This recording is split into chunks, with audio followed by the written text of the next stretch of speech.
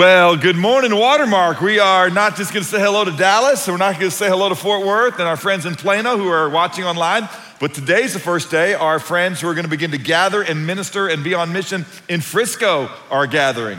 And so it's pretty exciting.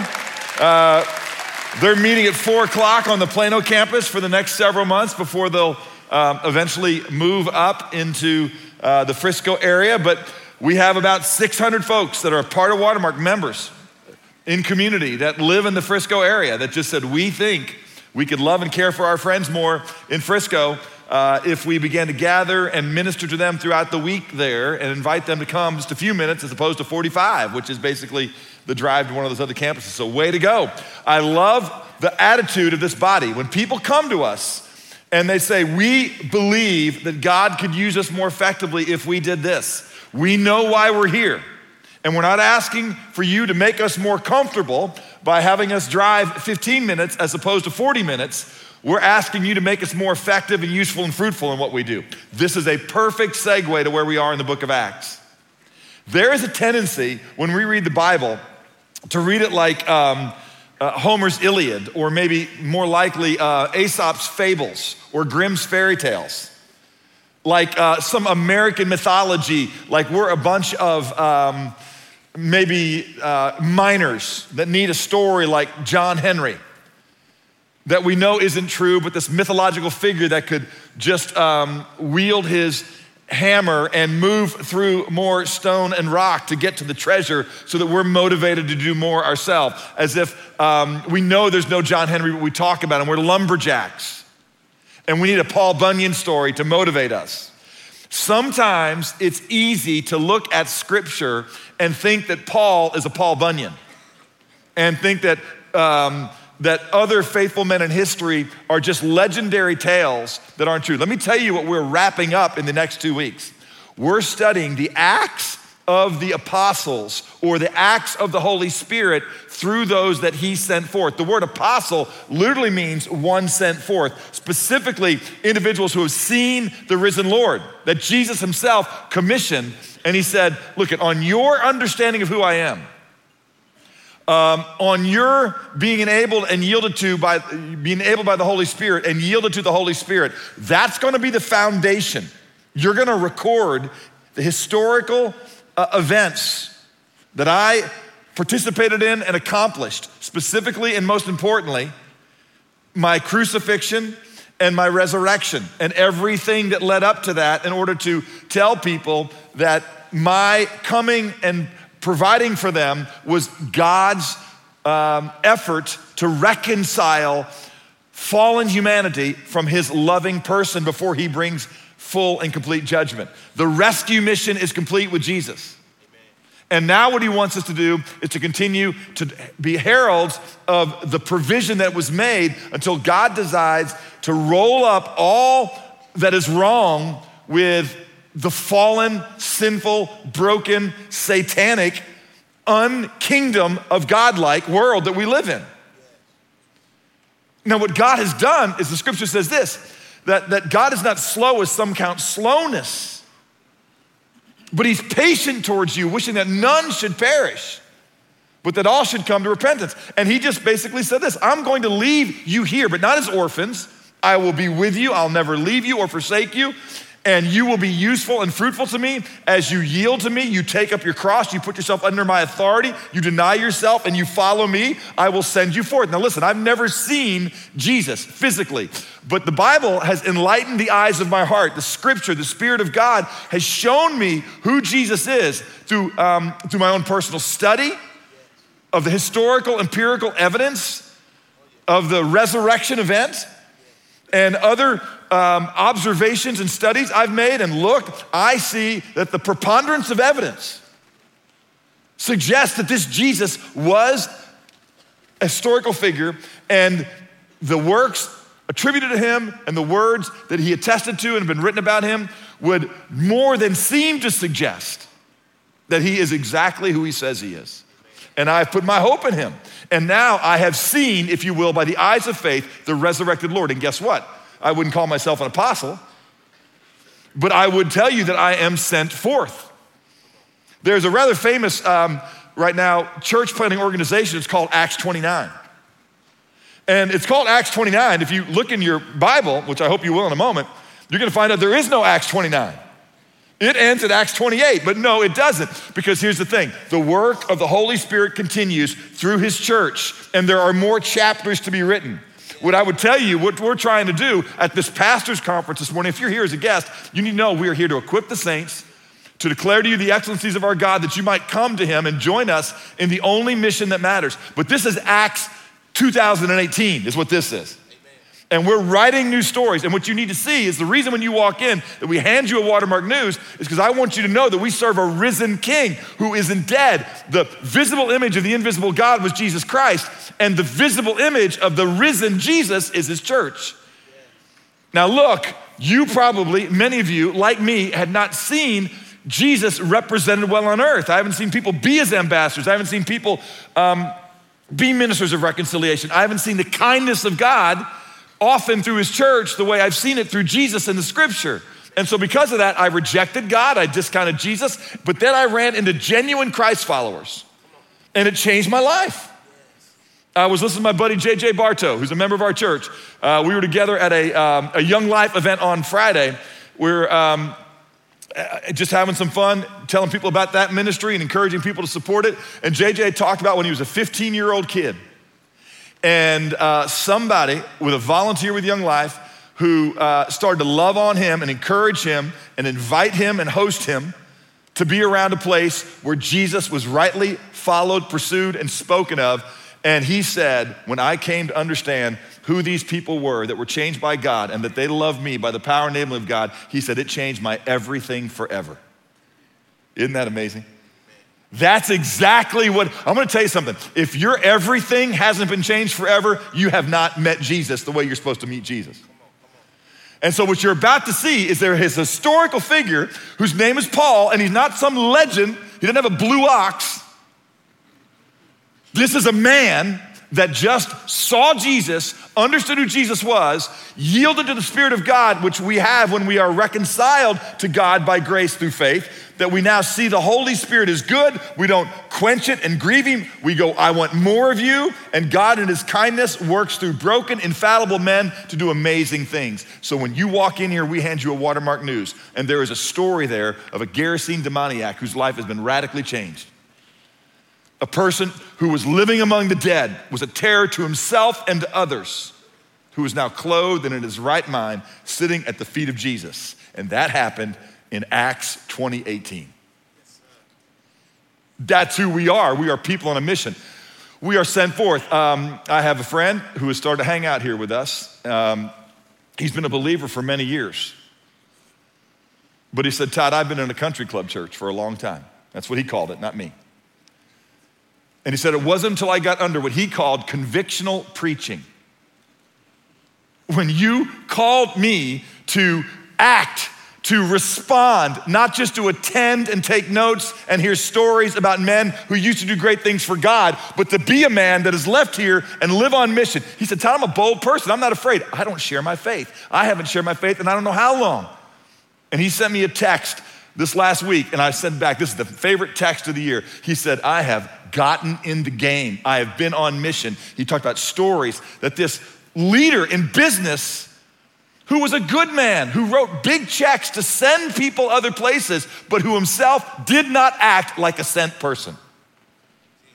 And because of that, he wasn't the church that God intended him to be. Church isn't a thing you go to, it's a people you are, and we gather together as his people to remind ourselves of things that are true, and we are here to be equipped and sent forth so that others can know our King and their everything can be changed forever, amen?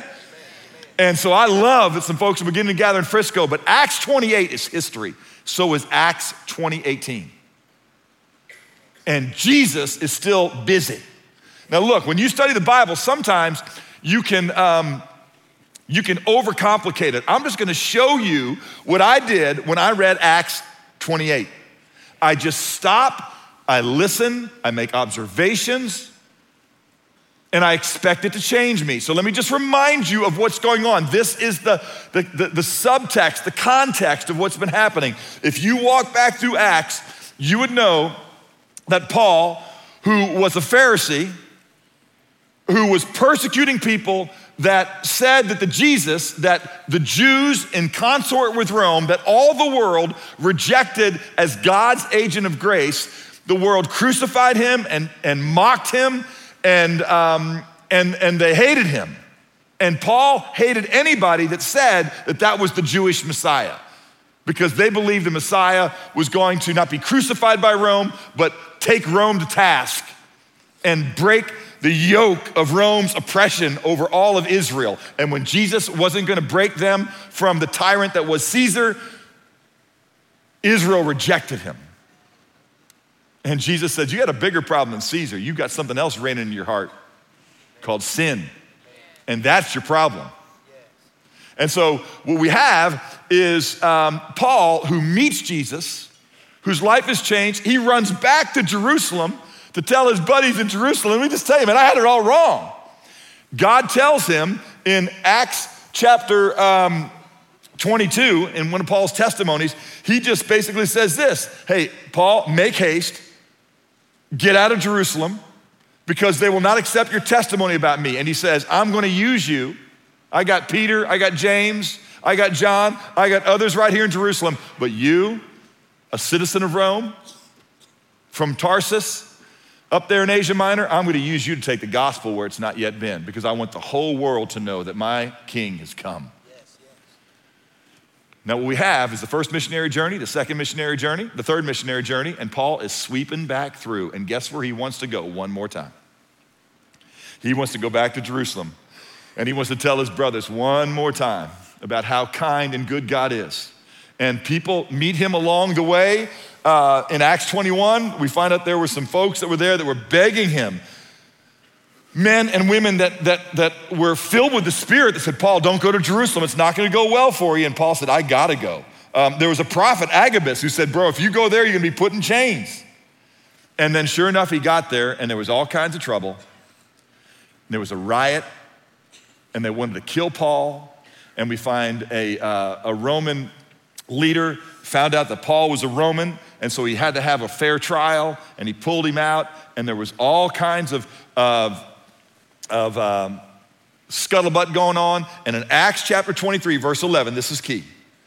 It says, but on the night immediately following all this craziness, the Lord stood at his side and said, take courage, for as you have solemnly witnessed to my cause at Jerusalem, so you must also witness to Rome. Paul had always wanted to go to Rome. Here's why Paul wanted to go to Rome. Because it was the beginning of going even further to the west.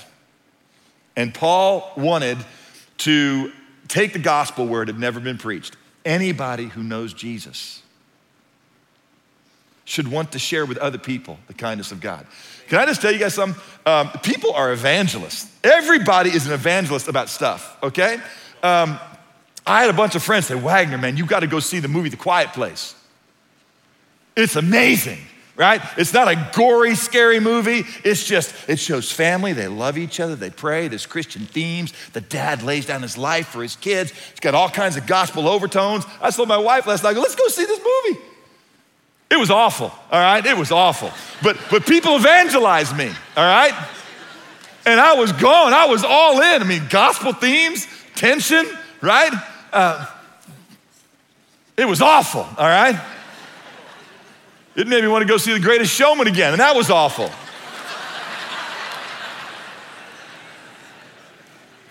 Okay, so you may not like me as a movie critic, but my point is that people are they're not afraid to share something with somebody who doesn't have what they have. If you know God and that you've been reconciled to him, the provision of Christ, you ought to be like, I can't wait to take the gospel where it's never gone before. This is who this guy is, and it's for you to not be motivated by him, but to understand that God is motivated by love, and when you come to understand his love, part of the evidence that you really have understood it is that you can't help but share it. Are you sharing your faith? Because if you're not sharing your faith, you need to tune in, and I think you need to be converted this morning. Come on. Amen. Just flat up. Yes. If you're not a part of Acts 29 through Acts 20:18, it's probably because you're not acting like a member of the church. And the only reason I can suppose that you don't act like a member of the church is you're not truly a part of the church. You're just part of this cultural phenomena that is country club Christianity. May it never be. So we are sent forth. Let's learn something. Acts 28. Got your Bible? Open that bad boy up. When they had been brought safely through, all right, you're like, what, okay, see last week's message, all right? They had been brought safely through a storm. There were all kinds of great troubles. We know that Paul was at sea. I'm gonna come back and talk about this more in just a moment, okay? They were shipwrecked. They were without sunlight for days. They didn't eat. Everybody thought they were gonna die. Paul was on a grain ship with 200 plus odd other men. And it says, Acts 28 is picking it up after this storm at sea and certain death that they were delivered from. And Paul throughout it, okay, Paul throughout it was filled with peace. Question, why was Paul filled with peace? Paul was filled with peace because of the word of God. Remember what I told you just years earlier, before he was jerked up to Caesarea to go sit before the proconsul, first Felix and then Festus and then King Agrippa, he was told by an angel of the Lord, hey, Paul, don't worry, you're going to Rome. And so based on the testimony of the word of God, Paul was sure that there was going to be a journey to Rome. And so when that ship is being tossed and turned and flipped in the middle of the sea, which God didn't tell him that he'd be shipwrecked. God didn't tell him that he'd be held prisoner in Caesarea for 2+ years. God didn't tell him that he was gonna be bit by a viper like we're about to see. He just said, you're going to Rome. And that became Paul's peace. Can I just say this to you right here? I wanna insert this. You have been told that you're going home. You're going home. But God has not told you that it will be health, wealth, and prosperity until you get there. Anybody that's telling you that on the way to Rome, on the way home, you're gonna have nothing but health, wealth, and prosperity is not teaching you the Bible. They are lying to you, they're selling you something, and they're gonna set you up for disappointment with God and the life before you. All I know is that you're going home. You might go home with ALS. You might go home with betrayal and treachery. You might go home by being misunderstood by the world, but you're going home. And so you can sing in the storm. And we're gonna find out why we have to do that. So it says when they had been brought safely through, then we found out that the island that they were basically washed up on was called Malta. Malta is the root word, it means honey or sweet place, a place of refuge. What's really interesting about this is how many of y'all saw the movie The Apostle Paul? I'm an evangelist for that movie, all right? Go see that movie. It's an excellent movie, okay? Interestingly enough, it was shot, okay, on the island of Malta. So who knew? 2,000 years after Paul got washed up there in a shipwreck, you know, I'm sure an angel of the Lord didn't tell him, hey, there's gonna be this thing a little bit later called film and cinema, all right? In 2017, they're gonna shoot this movie and it's gonna be in theaters in 2018 because God's gonna have tarried, he's not gonna have come back yet, and it's gonna be a movie about you and when you're persecuted a couple of years from now in Rome by Nero and all the church is scared and trying to figure out what to do, we're gonna make a movie about your life, Paul, modeling peace in the midst of the storm, and we're gonna shoot it right here in Malta. But we're not there yet, Paul, you still got work to do. It was all there, man. God knew all that, all right? And so they come up to this sweet place. It says this in verse 2. It says the natives, now look, how many of your Bibles have a word other than native? All right, you got your Bible out? Anybody have a word other than native in your Bible? Raise your hand. What is this? Barbarian, isn't it? Does it say barbarian? All right, a lot of Bibles have the word barbarian there. Now what's a barbarian? A barbarian is anybody that speaks in a way that the elitist Greeks didn't understand. It is, the name barbarian is itself an onomatopoeia. All right?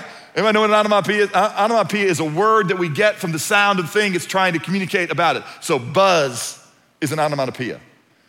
Swoosh, all right? Groan is an onomatopoeia. Y'all get it? It literally means, it's made up of two Greek words, one which means to name and the other one is to make, or to make a name.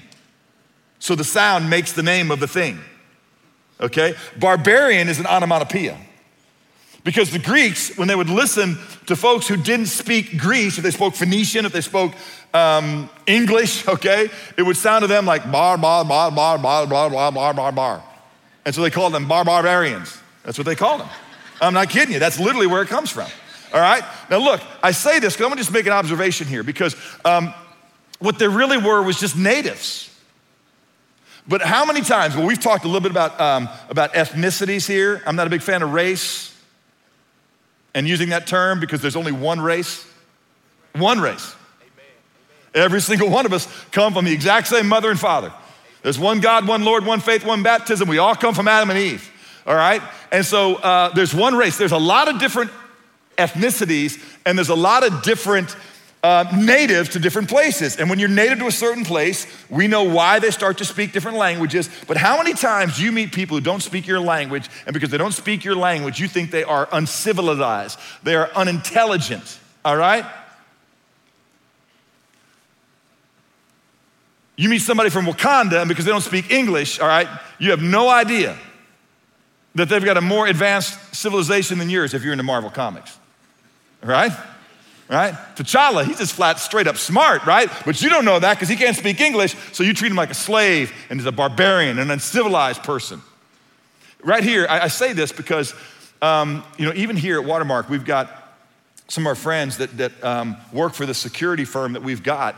Many of them some are from Iraq, some are from Iran, some are from Afghanistan, and these individuals, I come when I talk to them, their English is not very good. They learn my name. They go, hi, Mr. Todd. Hello, nice to see you. And they learn things initially and at first that make it sound like, man, that guy's not very smart. He didn't know how to do much more than say hello. Just like me when I go to Mexico, right? It's como esta, right? Or adios, right? Or buenas tardes, or whatever. I got a few, right? But like that poor brother ain't got no sense, right? When I'm down in Mexico. I mean, I literally, I'm like, if I gotta go to the bathroom, I like, that's all I got, right? Unless I can remember some things from Mariano's and go like, calaberos, baños, they're like, wow, buddy, put a sentence together, but over there, okay? And so sometimes we see people, and let me just tell you, some of these guys, I come and talk to them, they were pharmacists in their land. They were training to be surgeons. They were lawyers where they were from. And just because they don't know the language, and many times our government didn't even let them work, and they're giving you a big gulp, you think they're barbarians. No, they're not.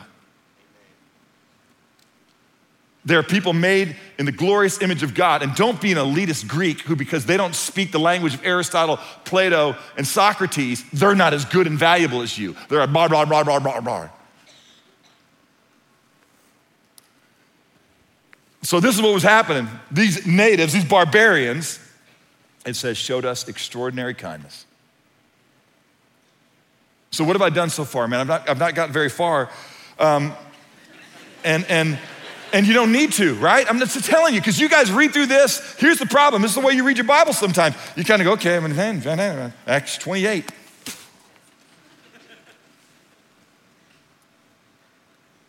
This is not an amulet. It's not a good luck charm. You don't read it in some flippant devotional way like, okay, I did that. I took my Flintstones vitamin and now I'm moving on. I'm gonna eat Cheetos all day and act like it didn't make a difference. Well, it did because I ate the Flintstones vitamin. No, this is a book that you are supposed to be careful to do according to all that is written in it. For then your life will have meaning. And then you'll prosper because you'll be investing in the only thing that matters. And so when you read your Bible, you stop, you make observations. Okay, what's a barbarian? Do I treat certain people like barbarian just because they don't speak my language? What a foolish thing to do, because you're gonna find out that these guys showed extraordinary kindness. Let me just tell you something about God. God himself is marked by kindness. These people were unregenerate. They did not know the risen king. But when Jesus sent out his disciples, do you remember what he told them to go look for? In unregenerate Israel, when Jesus was there, people had a ritualistic faith, a dead religion, folks who were Jewish in name only. They were not following God, they didn't fear God, they didn't love justice or do good. Jesus sent his disciples out throughout all of Israel, and what did he tell them? You go and look for a house of peace. You just go look for somebody who has just some semblance of hospitality, who will take you in and be kind to you. And guess what's gonna happen when you are kind to others? See, because this is the truth. All right, when I know there was a Roman centurion on that boat. I know there was 200 of them, but man, these people hadn't eaten hardly for 2 weeks. They were whipped by the storm. They were washed up on a land where they were the minority ethnic groups, where they had no money, they had no arms. They could have been easily killed and eaten by the cannibals on Malta. They could have been taken into slavery, right? They could have been immediately executed and then just taken all everything that washed up on shore that belonged to them. But no, the Maltese, the Maltans said, no, we're gonna be kind. They showed extraordinary kindness to them. And guess what happens when they showed kindness? They met the kindness of God. Because they were people of peace, God brought peace to them. And that's not really why he did it, because of their kindness. God is kind to wicked and ungrateful men. But here's the thing, had they just declared war against someone they didn't know, they wouldn't have received. What are you missing because you're not kind to people? I mean, extraordinary kind to maybe people who don't serve you well. The Bible says in Hebrews chapter 13, it says, let the love of the brethren always be there. In verse 2, it says this, don't neglect to show hospitality to strangers, for by doing this, some have entertained angels without knowing it. See, these guys had no idea that washing up on their shore was an angel of God. The word angel literally means, it's the same word inside evangelist, all right? A euangel, EU is the word for well. Angelos is the word for messenger. A good messenger is somebody who brings you good news. You know what the gospel means? It means good news. And so they're gonna show kindness to people because something was going on in Malta that was just what they were going to do. This sweet place, they were gonna be kind and washed up on their shore now with somebody who's gonna show them extraordinary kindness. And I just stopped right here. I go, you know what? I've been around some people who don't know the Lord. And I go, man, that person is kinder than I am. Have you ever seen that? Yes. One of my best friends in the world is a racial Jew. He's brilliant. He was trained as a microbiologist. The guy knows more about everything than I do. I mean, he knows 7, 8 languages. One day I was with him in southern Israel, and I went over to Jordan for a while, and I came back, and I go, hey man, what'd you do today? And he goes, oh, I bought this book. It was a 500-page box, a book on geological rock formations in the southern Israeli mountains. And I just go, what is wrong with you? What? And I go, how long is it gonna take you to read that? He goes, I read it. I was gone for 6 hours. I'm not kidding you. The brother is brilliant, and he is kind. And the way he loves people, I've been over there, I've taken my friends over there, and everybody meets him, they go, man, that is the kindest person I've ever met. And he doesn't have a relationship with Jesus. And it convicts me continually. My life verse for a long time has been 1 Peter chapter 3, verse 15, which says this, sanctify Christ as Lord in your hearts. In other words, become more like Jesus, all right? But I kind of blow through that part, and I also blow through the last part of my life verse. And the part I've always kind of focused on is the middle, which says this, always be prepared to make a defense when anyone asks you to give an account for the hope that is within you. I love to learn. I love to have a reasonable faith. I love to help people understand why you don't need to commit intellectual suicide to follow Jesus. But that whole verse is bracketed by this. Hey, become more like Jesus. And when you give an answer, this is the very end of 1 Peter 3:15, do it with gentleness and respect. Not like, what do you mean you don't think there was a resurrection? Have you done your homework? What do you mean the Bible is just like every other book that claims it? Have you ever studied the Bible and understand where it came from? And have you ever held it up against the Quran? What are you talking about? Have you ever studied Hindu origins? See, that's not the way you go about it. I'll tell you what my other life verse is. It's Proverbs chapter 3, verses 3 and 4. Don't let kindness and truth leave you. Bind them around your neck. Write them on the tablet of your heart. Because Todd, when you do that, then you will find favor and good repute in the sight of God and man. I just want to go, Lord, listen, man, I need to pay more attention to this element. Am I marked by extraordinary kindness? Mark Twain, this is the greatest thing Mark Twain never said. It's a quote that is wrongly attributed to Mark Twain, but it's this: kindness is the language the deaf can hear and the actions that blind can see. Kindness is the key that unlocks many doors. How about this one? Kindness has converted more men than zeal, eloquence, or knowledge. It's all true. It's all true. And I got to tell you, my problem is not that I haven't prayed enough for kindness. By the way, I would never recommend you pray for kindness. I don't recommend people pray for self-discipline. I don't recommend that you pray for patience. You shouldn't. What you should do is say, Lord, I must do what John the Baptist said. I must decrease and you must increase. As you increase, as I take up my cross, deny myself and follow you, as I am a vessel for your spirit, as I do all things according to your spirit, which mightily works in me, I will bear the fruit of the Spirit. What is the fruit? In other words, all of these things are there. When the Spirit of God is present, then love is present, joy is present, peace is present, kindness is present, goodness and gentleness and faithfulness and self-control are all present. And you can be sure when you're not being kind in that moment, you are not exhibiting, you are not following Jesus. Amen. If there is anybody that ought to be marked by extraordinary kindness, it is followers of Jesus Christ. And I'm preaching to myself here, okay? I mean, I'm stuck on verse 2 because I can't get past extraordinary kindness. Now watch, but let's learn, because there's more to learn here. All right? It says, for because of the rain that had set in and because of the cold, the Maltans had kindled a fire and received all of us. I just say it again, man. I want to be a person who builds fires for cold and hurting people that they can gather around and be comforted with. But when Paul had gathered a bundle of sticks and laid them on a fire, a viper came out because of the heat and fastened itself on his hand. Keep reading. When the natives saw the creature hanging from his hands, they began saying to one another, what are we doing, man? We are clearly building a fire and offering refuge to a guy that the gods want to kill.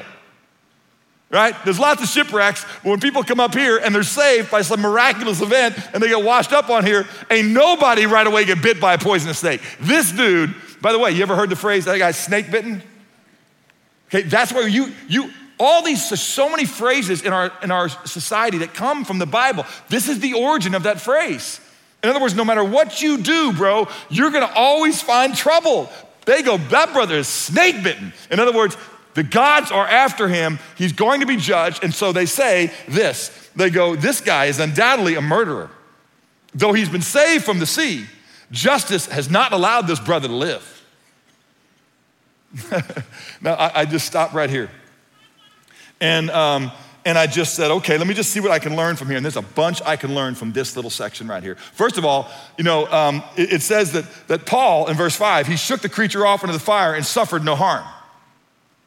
And it says, when they were expecting, verse 6, that he was about to swell up or suddenly fall down dead, and they saw that he didn't fall down dead, they waited a long time, and when they saw that nothing unusual happened to him, now they go, wait a minute, this isn't a murderer, this is a God.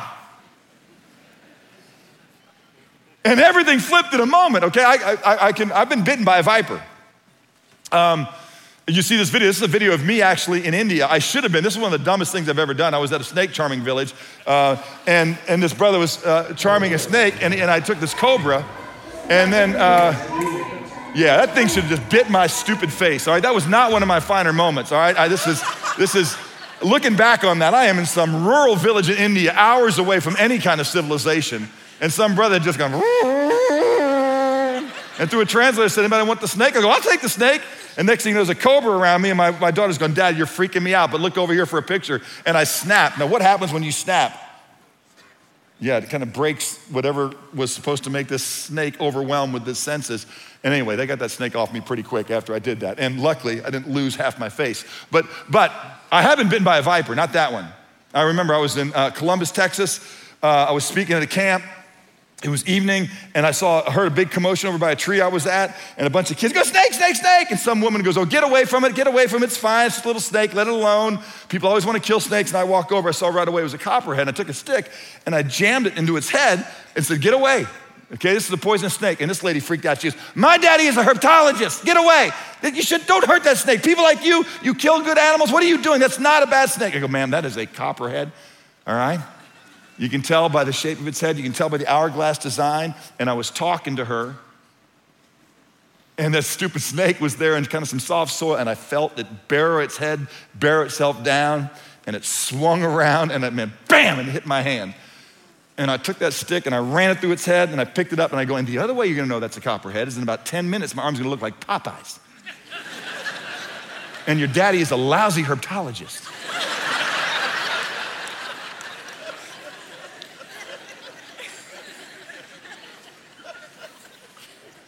I go to a hospital in LaGrange, Texas. I may as well have been in northern India.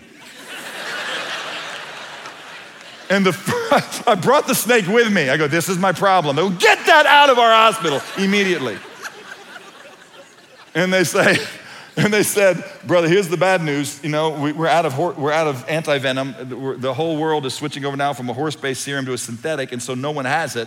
I go, well, what'd you do with the last guy that was snake bit around here? They go, we care flight him to Austin. And I'm like, oh man.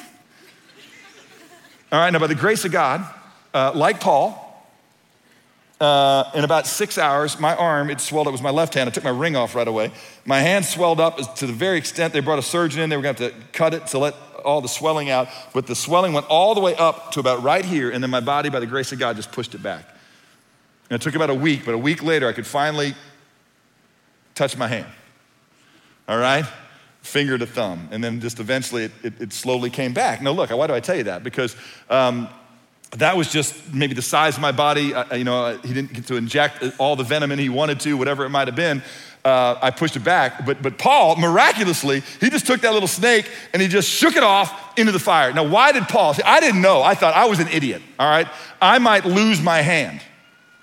I might have some hack surgeon in LaGrange, Texas, come in to aspirate my hand and cut a nerve. And now even if the snake venom doesn't get me, I'm gonna lose use of my left hand. And I was just thinking, because I didn't know, God didn't promise me that I wasn't gonna lose my left hand. He didn't promise me that I was gonna have some tragedy because I got bit by a copperhead. Paul just shook it off.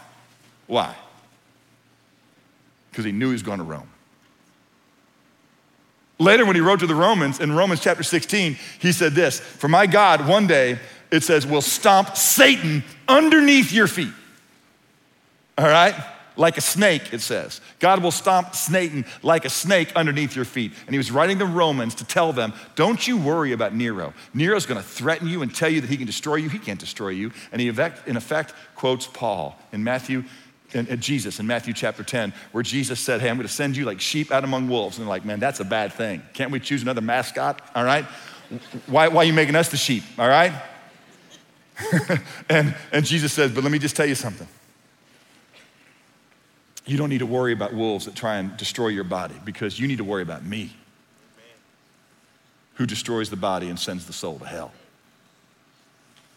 And Paul told the Romans, don't you worry about Nero. Go see the movie, The Apostle Paul. And you watch Paul model saying, Nero might behead me, and he does. Just a few years after this, he said, but death has lost its sting. Sin does not have a victory. I'm going home. And the enemy's plan to separate me from you has been crushed. Now I'm shaking it off. And so don't be surprised on your way to Rome that there are stormy seas and vipers. God told you in this world there will be trouble.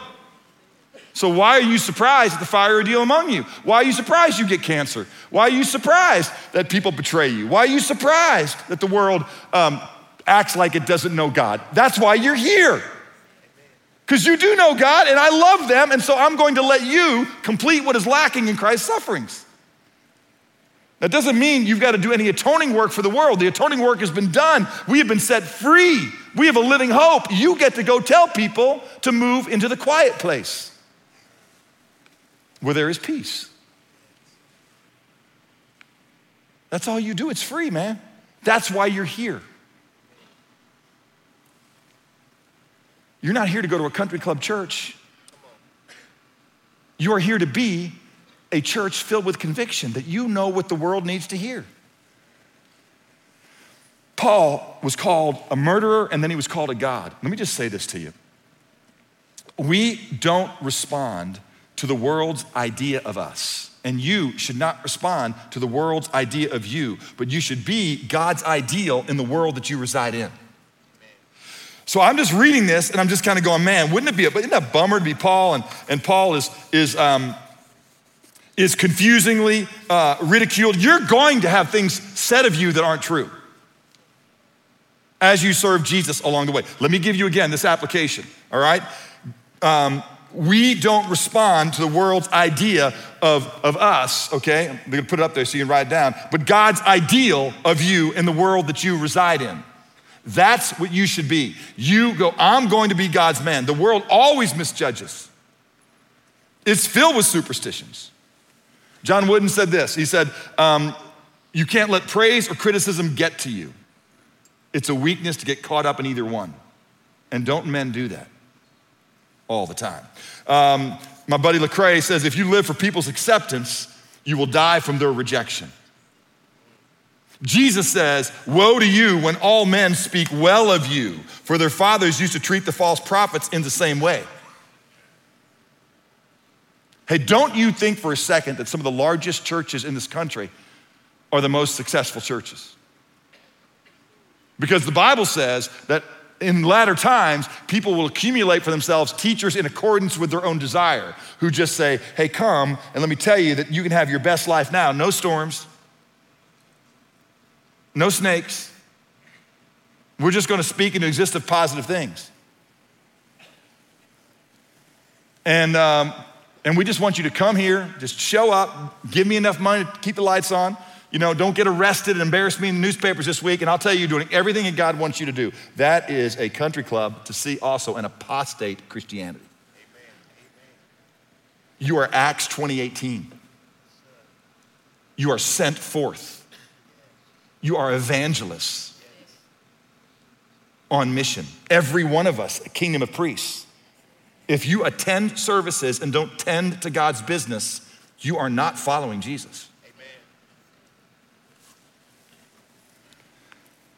Spurgeon said this 150 years ago. This isn't just a unique problem today. Spurgeon said this, a time will come when instead of shepherds feeding the sheep, the church will have clowns that entertain the goats.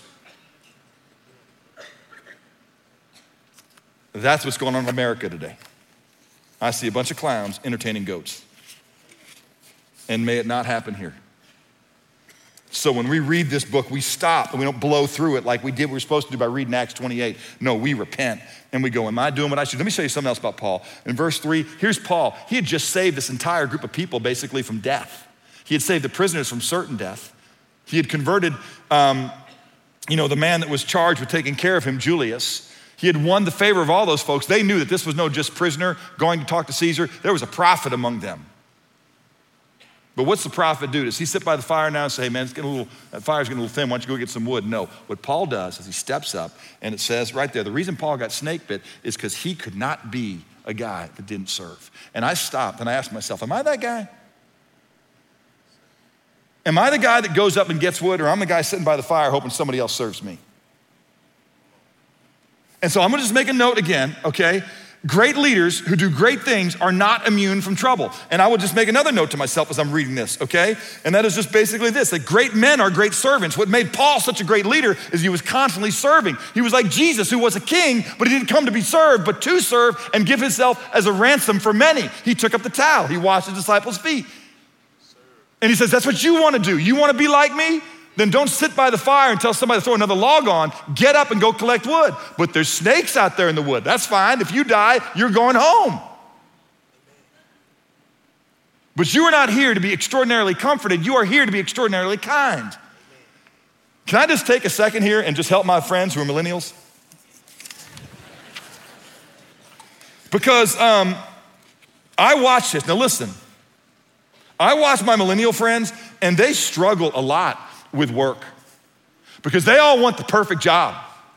You know, they want the job that isn't gonna be a job. They want the job that's gonna put them on a fast track, maybe to making a lot of money or maybe to do something that's gonna change the world.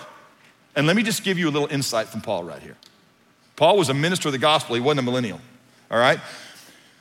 He wasn't a celebrity pastor. He was a servant, all right? And watch this. I just made some notes. I just stopped. This is what you always want to do. You know what your dream job should be? It should be a job where you can add value. What job in the world is there where you can't add value? So Paul's sitting there, he wasn't even employed yet, and he got up and he said, I'm gonna make this place better. That fire could use some tending. And so he got up and he added value. And when you add value, people started to go, hey, who's that brother that makes this fire work? I wanna give that guy more responsibility. I just wrote this down. Great men don't just sit by warm fires built and kept by others. They build and stoke the fires that provide light and warmth for those suffering from the storms of this world. Your dream job should be exceedingly valuable and practical in everything you do. You own it. You own your situation. You add value. You take initiative. You look for opportunities to serve and provide for others. Your goal should be to gain trust in every meeting. That's your dream job, to be excellent in every situation you're in. And guess what happens when you are excellent in every situation you're in, even though you're not in your dream job? People go, you're the dream employee. Let's give you more opportunity.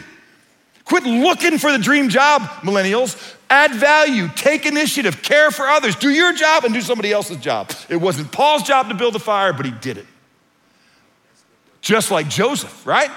Was Joseph's dream job to be beat up by his brothers, sold as a slave, and clean bathrooms in Egypt? But what did Joseph do? He made those the finest bathrooms in Egypt. And somebody took note. And because they took note, they go, hey bro, we're gonna give you responsibility now over the whole household. Was his dream job to be falsely accused as a rapist and thrown in jail? No, so what did he do? He became the best prisoner in that jail cell. And he used the gifts he had to bless everybody around him. And eventually, Pharaoh saw his Joseph. So quit looking for your dream job and be the dream employee. Be the kind of person that Paul was, who wasn't looking to have just this perfect job that everybody talked about how great you were. Be great, and great men are servants. Acts 28.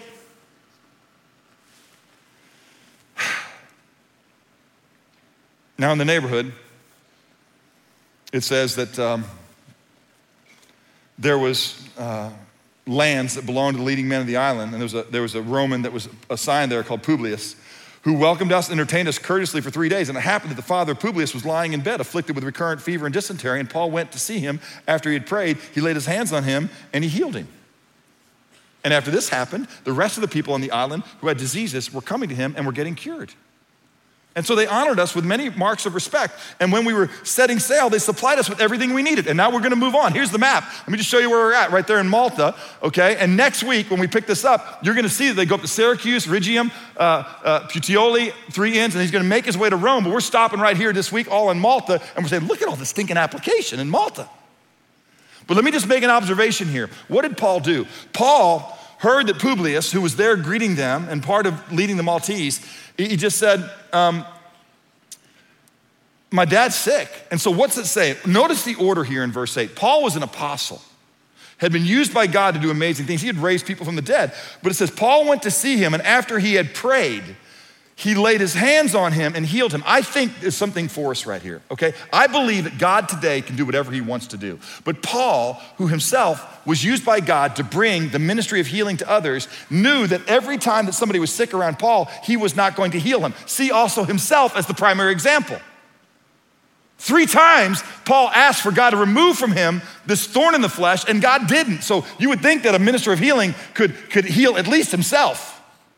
And Paul knew he couldn't. There were other times that Paul was around sick people, just like Jesus, he didn't heal everybody. Watch what Paul did. He goes, here's a sick guy. Lord, what do you want me to do? How can I honor you in this community? And what Jesus often does is he uses authenticating works in order to verify that the words spoken are in fact words of God. And Paul prayed. Now listen, I love this quote.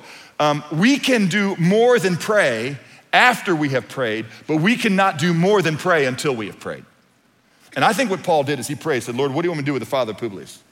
And I think he said, I want you to go in there and heal him. And Paul knew that he was gonna be able to heal that brother. He went in, he prayed over him, and he healed him. And when that happened, they go, this guy didn't just weave in some tale. This is the guy that shook the serpent off. All right, this is the guy that saved people through these seas. Everybody's talking about this guy knows what's happening, and now he's telling us about he knows what happened. He knows that God entered into this world, and he just prayed to see this sick father of mine be healed. And it says that many then more people were brought to him, and there were many others that were cured. And let me just tell you something. You have the same ability as Paul. I don't know. When someone comes to me and they're sick, I'll go, I don't know. I mean, if God tells me after I pray that he wants to heal you, I believe he can heal you. There's not anything that God can't do. It's just not his pattern to always do that. It wasn't his pattern when Jesus was here. It wasn't his pattern with Paul. But if God tells me to pronounce healing over you, I'll do it. But I'm gonna make sure I'm right.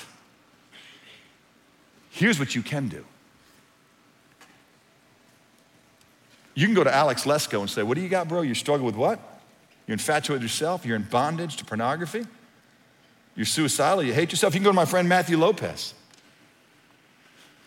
Matthew, you mean the world that you have served in trying to find acceptance as a D1 athlete, as a lawyer, as an MBA, as an entrepreneur, and still you're filled with rage and destructive tendencies, and you've been to a psychiatrist to stop the fighting that you're in the middle of, and they say, we can't help you. You are labeled by the world a psychopath. I can go up to my friend Matthew Lopez, like a member of this church did, and say, hey, Matthew, Jesus can heal you. I know psychotherapists can't help psychopaths, but the one who made your soul can bring healing to your soul. That's what psychotherapy is. It literally means soul healing.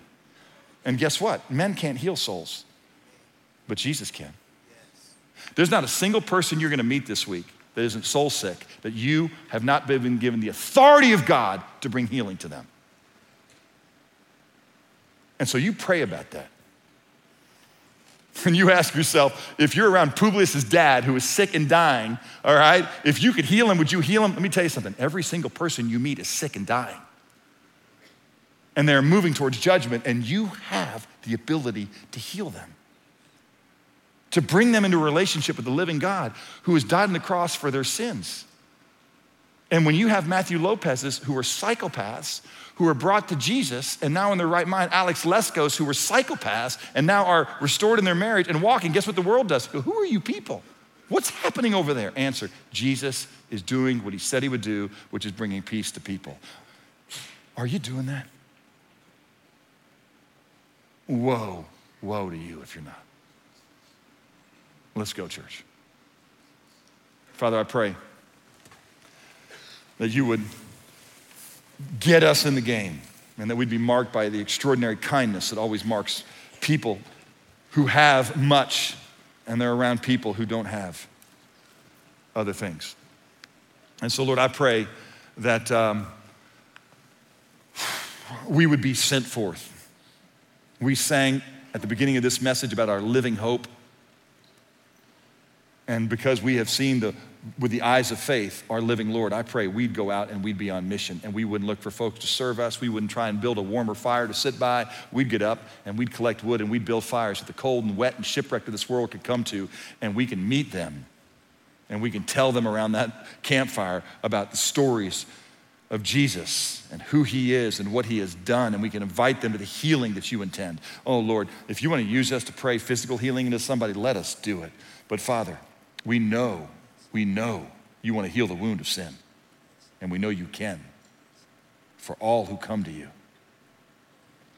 And so help us to be men and women who are on mission. If there is somebody here today who is soul sick and has not yet met the assurance that we have, that we are going home and we're going to stand before a holy God,